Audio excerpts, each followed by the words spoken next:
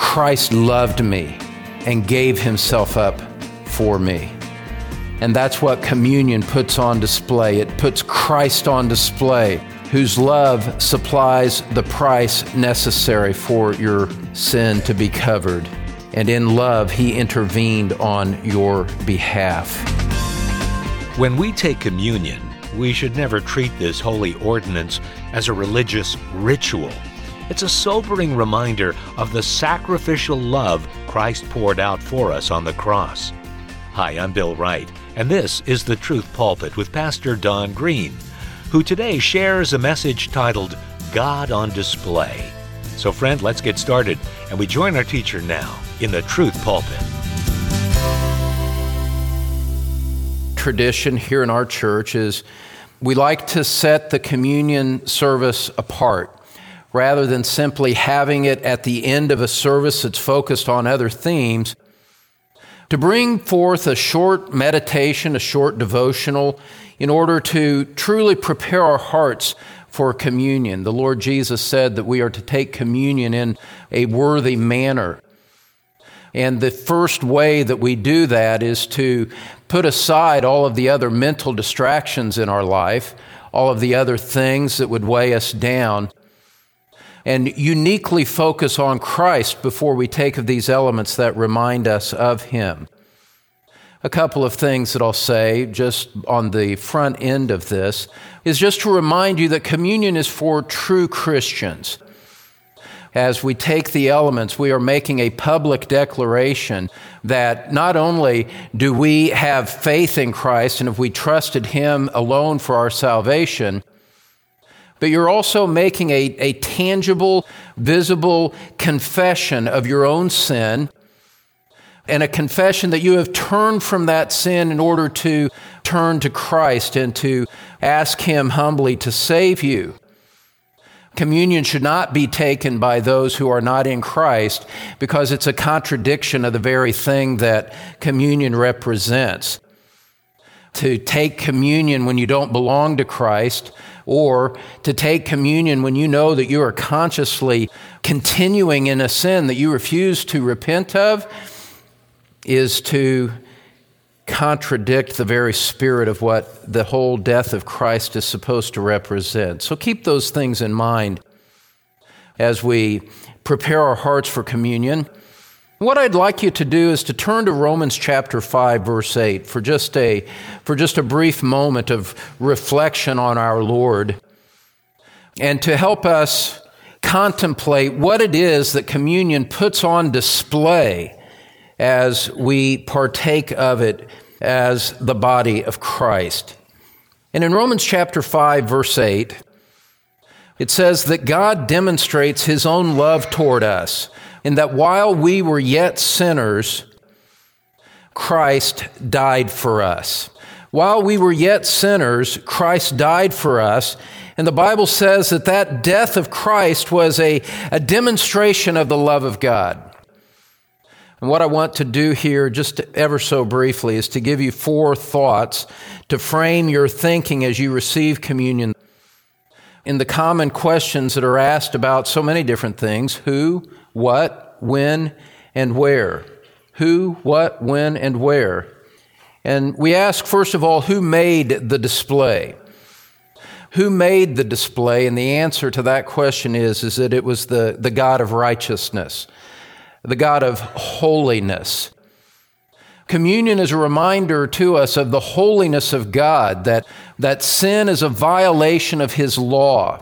Our sins are a violation of His righteousness. And Scripture describes God as a righteous God who suffers indignation every day at the sins of those who rebel against Him. And that theme is the opening thought in Romans in many ways as Paul gets into the substance of his argument. Look at Romans chapter 1, verse 18.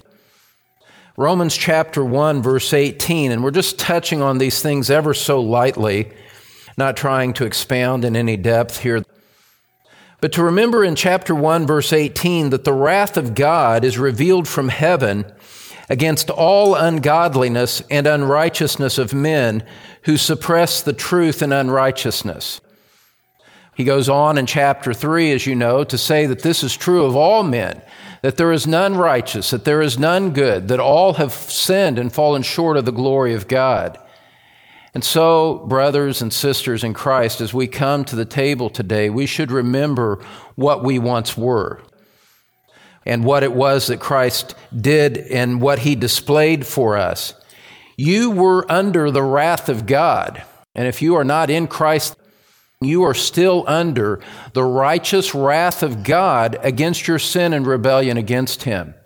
Communion reminds us that we needed a sacrifice on our behalf in order to appease the wrath, to satisfy the wrath of a holy and righteous God. And that holiness and that wrath of God produces a sense of reverence and fear toward him. He has seen our sin.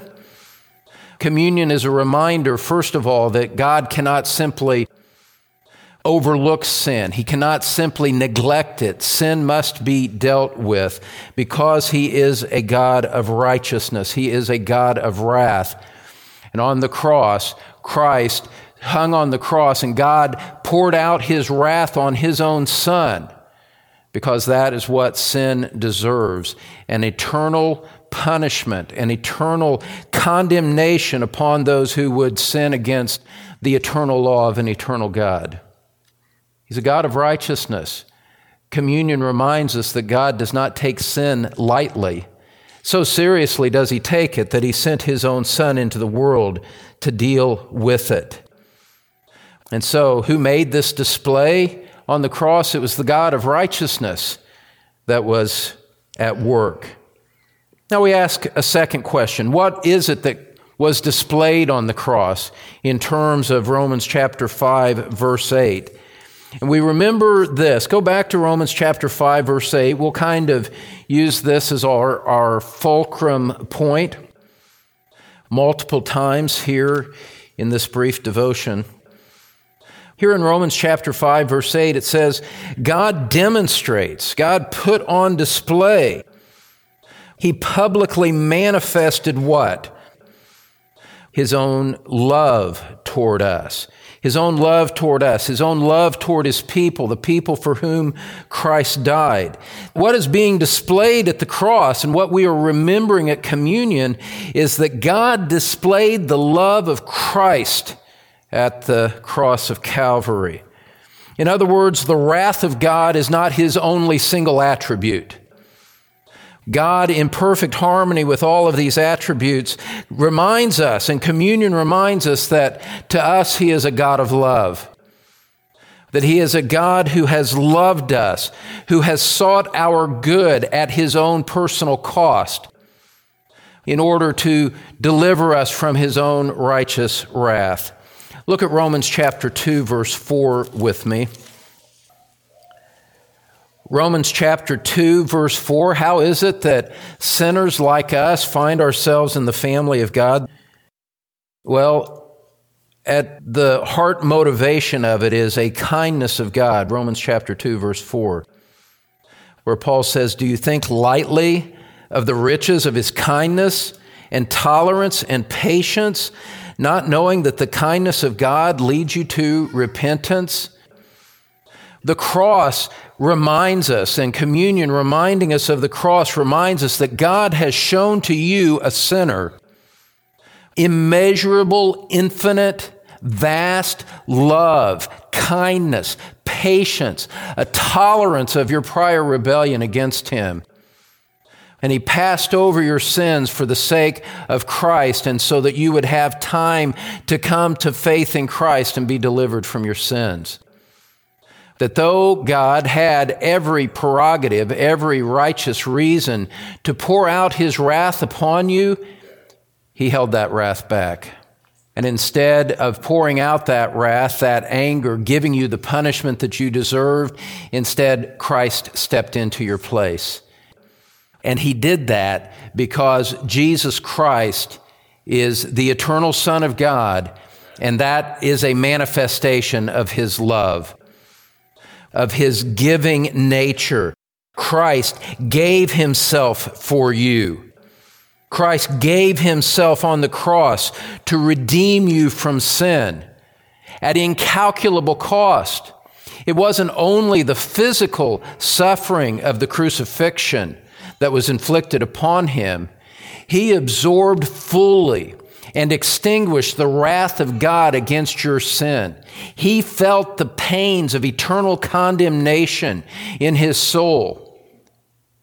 The pain of punishment that belonged to you, he felt, he absorbed. He was the one upon whom it was inflicted. Why? Who made him do that? The answer is obvious, isn't it? No one tells God what to do.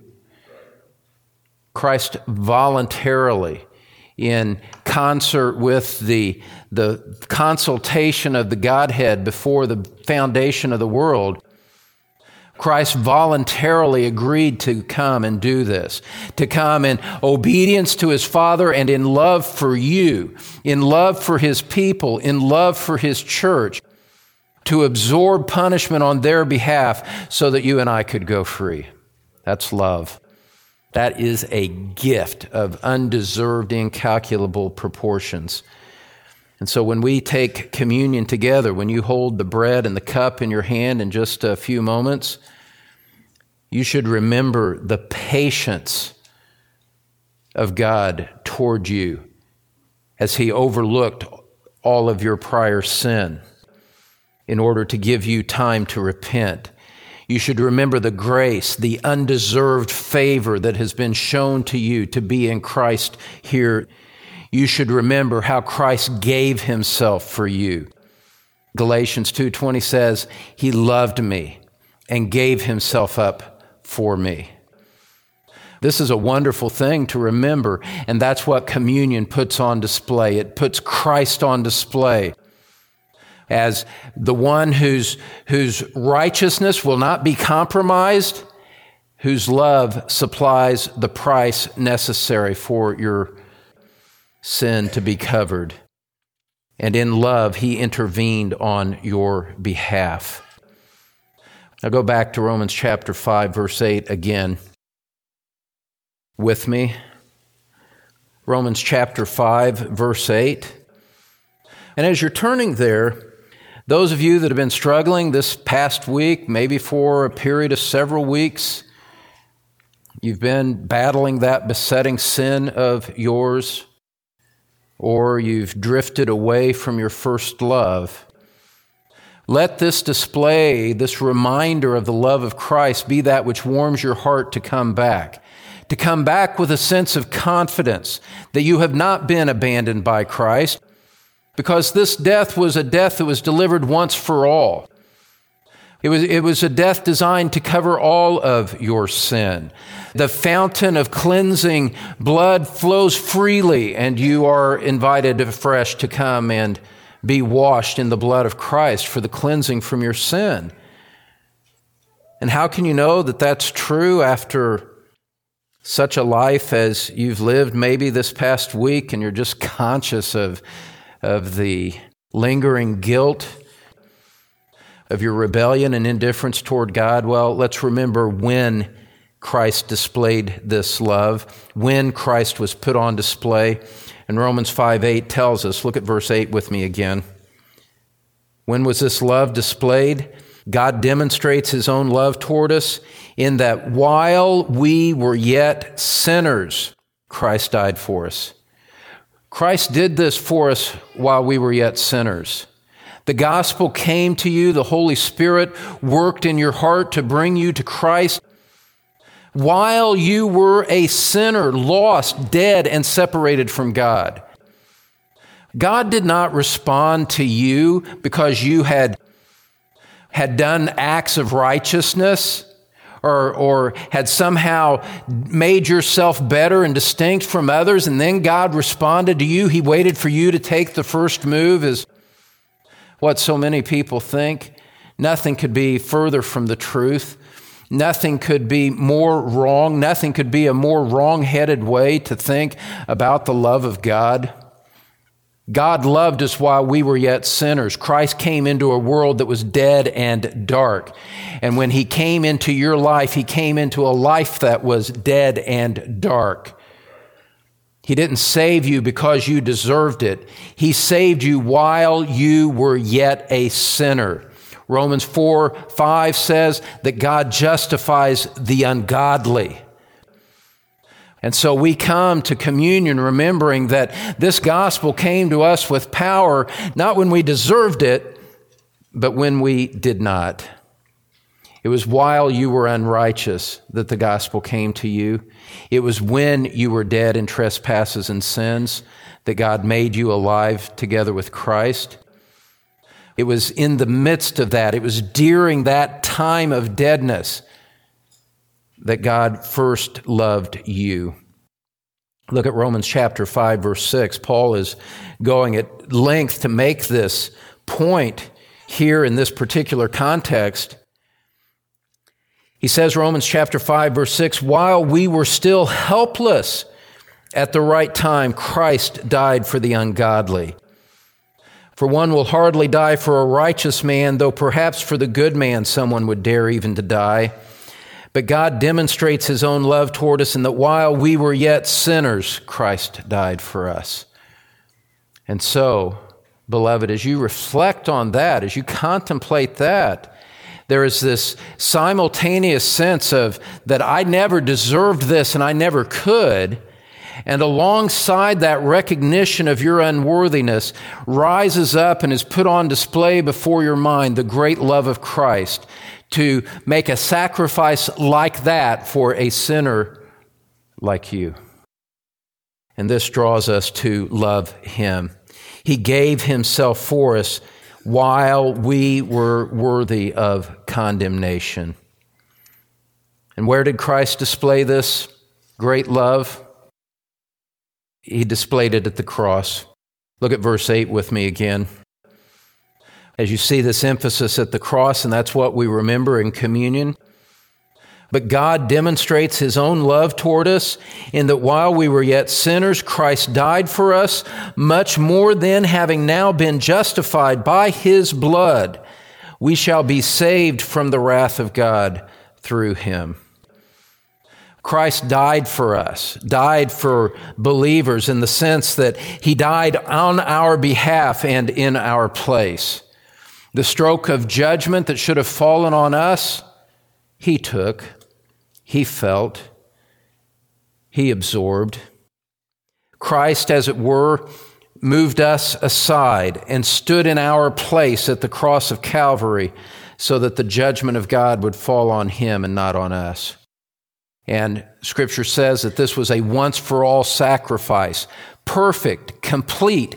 Everything necessary to accomplish your redemption was done by Christ and done at the cross. And he displayed the love of God by giving his innocent life to save us from judgment. And so, with a sense of sobriety, with a sense of joy, with a sense of earnestness, we remember who has acted on our behalf. It was the God of righteousness. We remember what Christ displayed at the cross. It was his own love. We remember when he displayed it. It was while we were yet sinners. And we remember where he displayed it. It was at the cross. And so, in light of those things, beloved, the Lord calls us through his word to take communion in a worthy manner. Let me just circle back. If you're not a Christian, we would ask you to respect the Lord enough to let the elements pass by. This is only for those who have received him as Lord, not for those who push him away. If you're a believer in sin, this kind of brings you to a crossroads, doesn't it? There's time for you now, as the elements are being distributed, to confess and to repent from the Lord and to take the elements with joy, with a fresh sense of his forgiveness. If you claim Christ and yet you're not willing to confess your sin and to forsake it, you too should let the elements pass by. This is for those who are responding to Christ in sincerity, not in perfection. in sincerity of heart that says, yes, I trust in Christ and I want my life to be right before Him. My friend, if you're not in Christ, I would just remind you that Christ calls you to come, that you see that in Christ God has appointed a completely sufficient Redeemer for sinners like you, that Christ has accomplished a full atonement, and that He calls you to Himself. You need no other argument. You need no other Savior. You need no other works. You simply need to come to Christ, who accomplished this great salvation for sinners just like you. And if you would receive Christ, all of these things of which I've been speaking here can belong to you. Christ is willing to save you right now. God, in His triune majesty, God in His triune glory has appointed a salvation like this for everyone who would come humbly to His Son. And that salvation can be yours if you would believe in Christ. Why would you delay? Why would you turn away?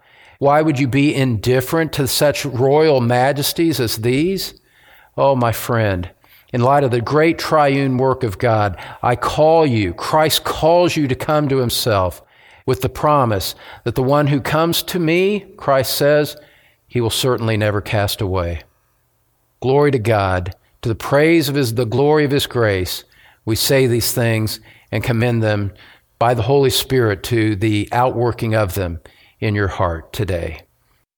Finally, if you have been born again, you are trusting Christ, and you're walking with Him, not in perfection, but in the light of His Word, let me invite you to take these elements with joy, with a sense of gratitude, remembering who, what, when, and where this all represents, and to recognize that this is a token that of a greater reality that points you to your eternal home in heaven. With that, let's bow together in prayer. Father, we thank You for the love of Christ displayed at the cross of Calvary.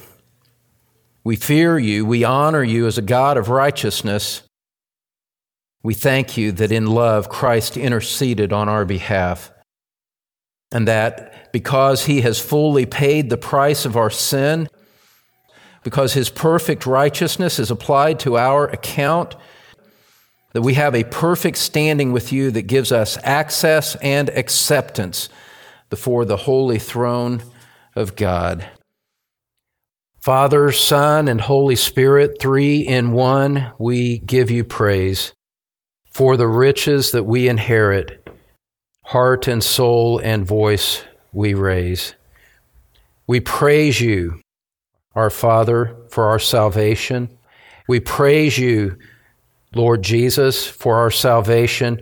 We praise You, indwelling Spirit, for our salvation.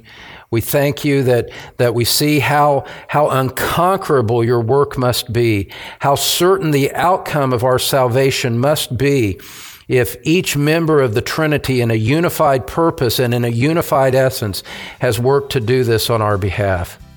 We can't plumb the depths of these things, Father. We simply receive them from Your word. We thank You for them and ask You to seal them to our hearts, that You would find in us a people that is most responsive to praise You for the glory of Your grace. Help us to take these elements now in a worthy manner, with gratitude, with joy, with a sense of worship. In Jesus' name we pray. Amen. And each time we partake of the bread and the cup, we are reminded of God's incredible gift. If you call Christ your Lord and Savior, He took your sins upon Himself, assuring you eternity with Him. You're listening to The Truth Pulpit with Don Green. And Don, when we come to the communion table, it's really a very serious matter, isn't it? Well, that's right, Bill. You know, the Bible tells us and warns us about the communion table in 1 Corinthians chapter 11 when it says, "Therefore, whoever eats the bread or drinks the cup of the Lord in an unworthy manner shall be guilty of the body and the blood of the Lord." My friend, we are to examine ourselves before we take communion, to to see if there's any unconfessed, unrepentant sin in our lives and to forsake it, and also to examine ourselves and remind ourselves of the joy and the trust that we have in the complete sufficiency of the work of Christ on our behalf. Communion reminds us that the Lord loved us, that the Lord sought us, that the Lord bought us with His own precious blood, and that there is nothing of our own merit that contributes to our salvation. It is in Christ and Christ alone, received by faith and by faith alone. And so as you come to the Lord's table in the coming days at your own local church, whatever your church's practice may be, examine your heart and then look up to Christ. Give Him thanks and take the elements with a great sense of gratitude for the wonderful salvation that He purchased for us at the cross of Calvary. Thanks, Don. And friend, be sure to visit thetruthpulpit.com to learn more about our ministry. That's thetruthpulpit.com. I'm Bill Wright, and we'll see you next time on The Truth Pulpit.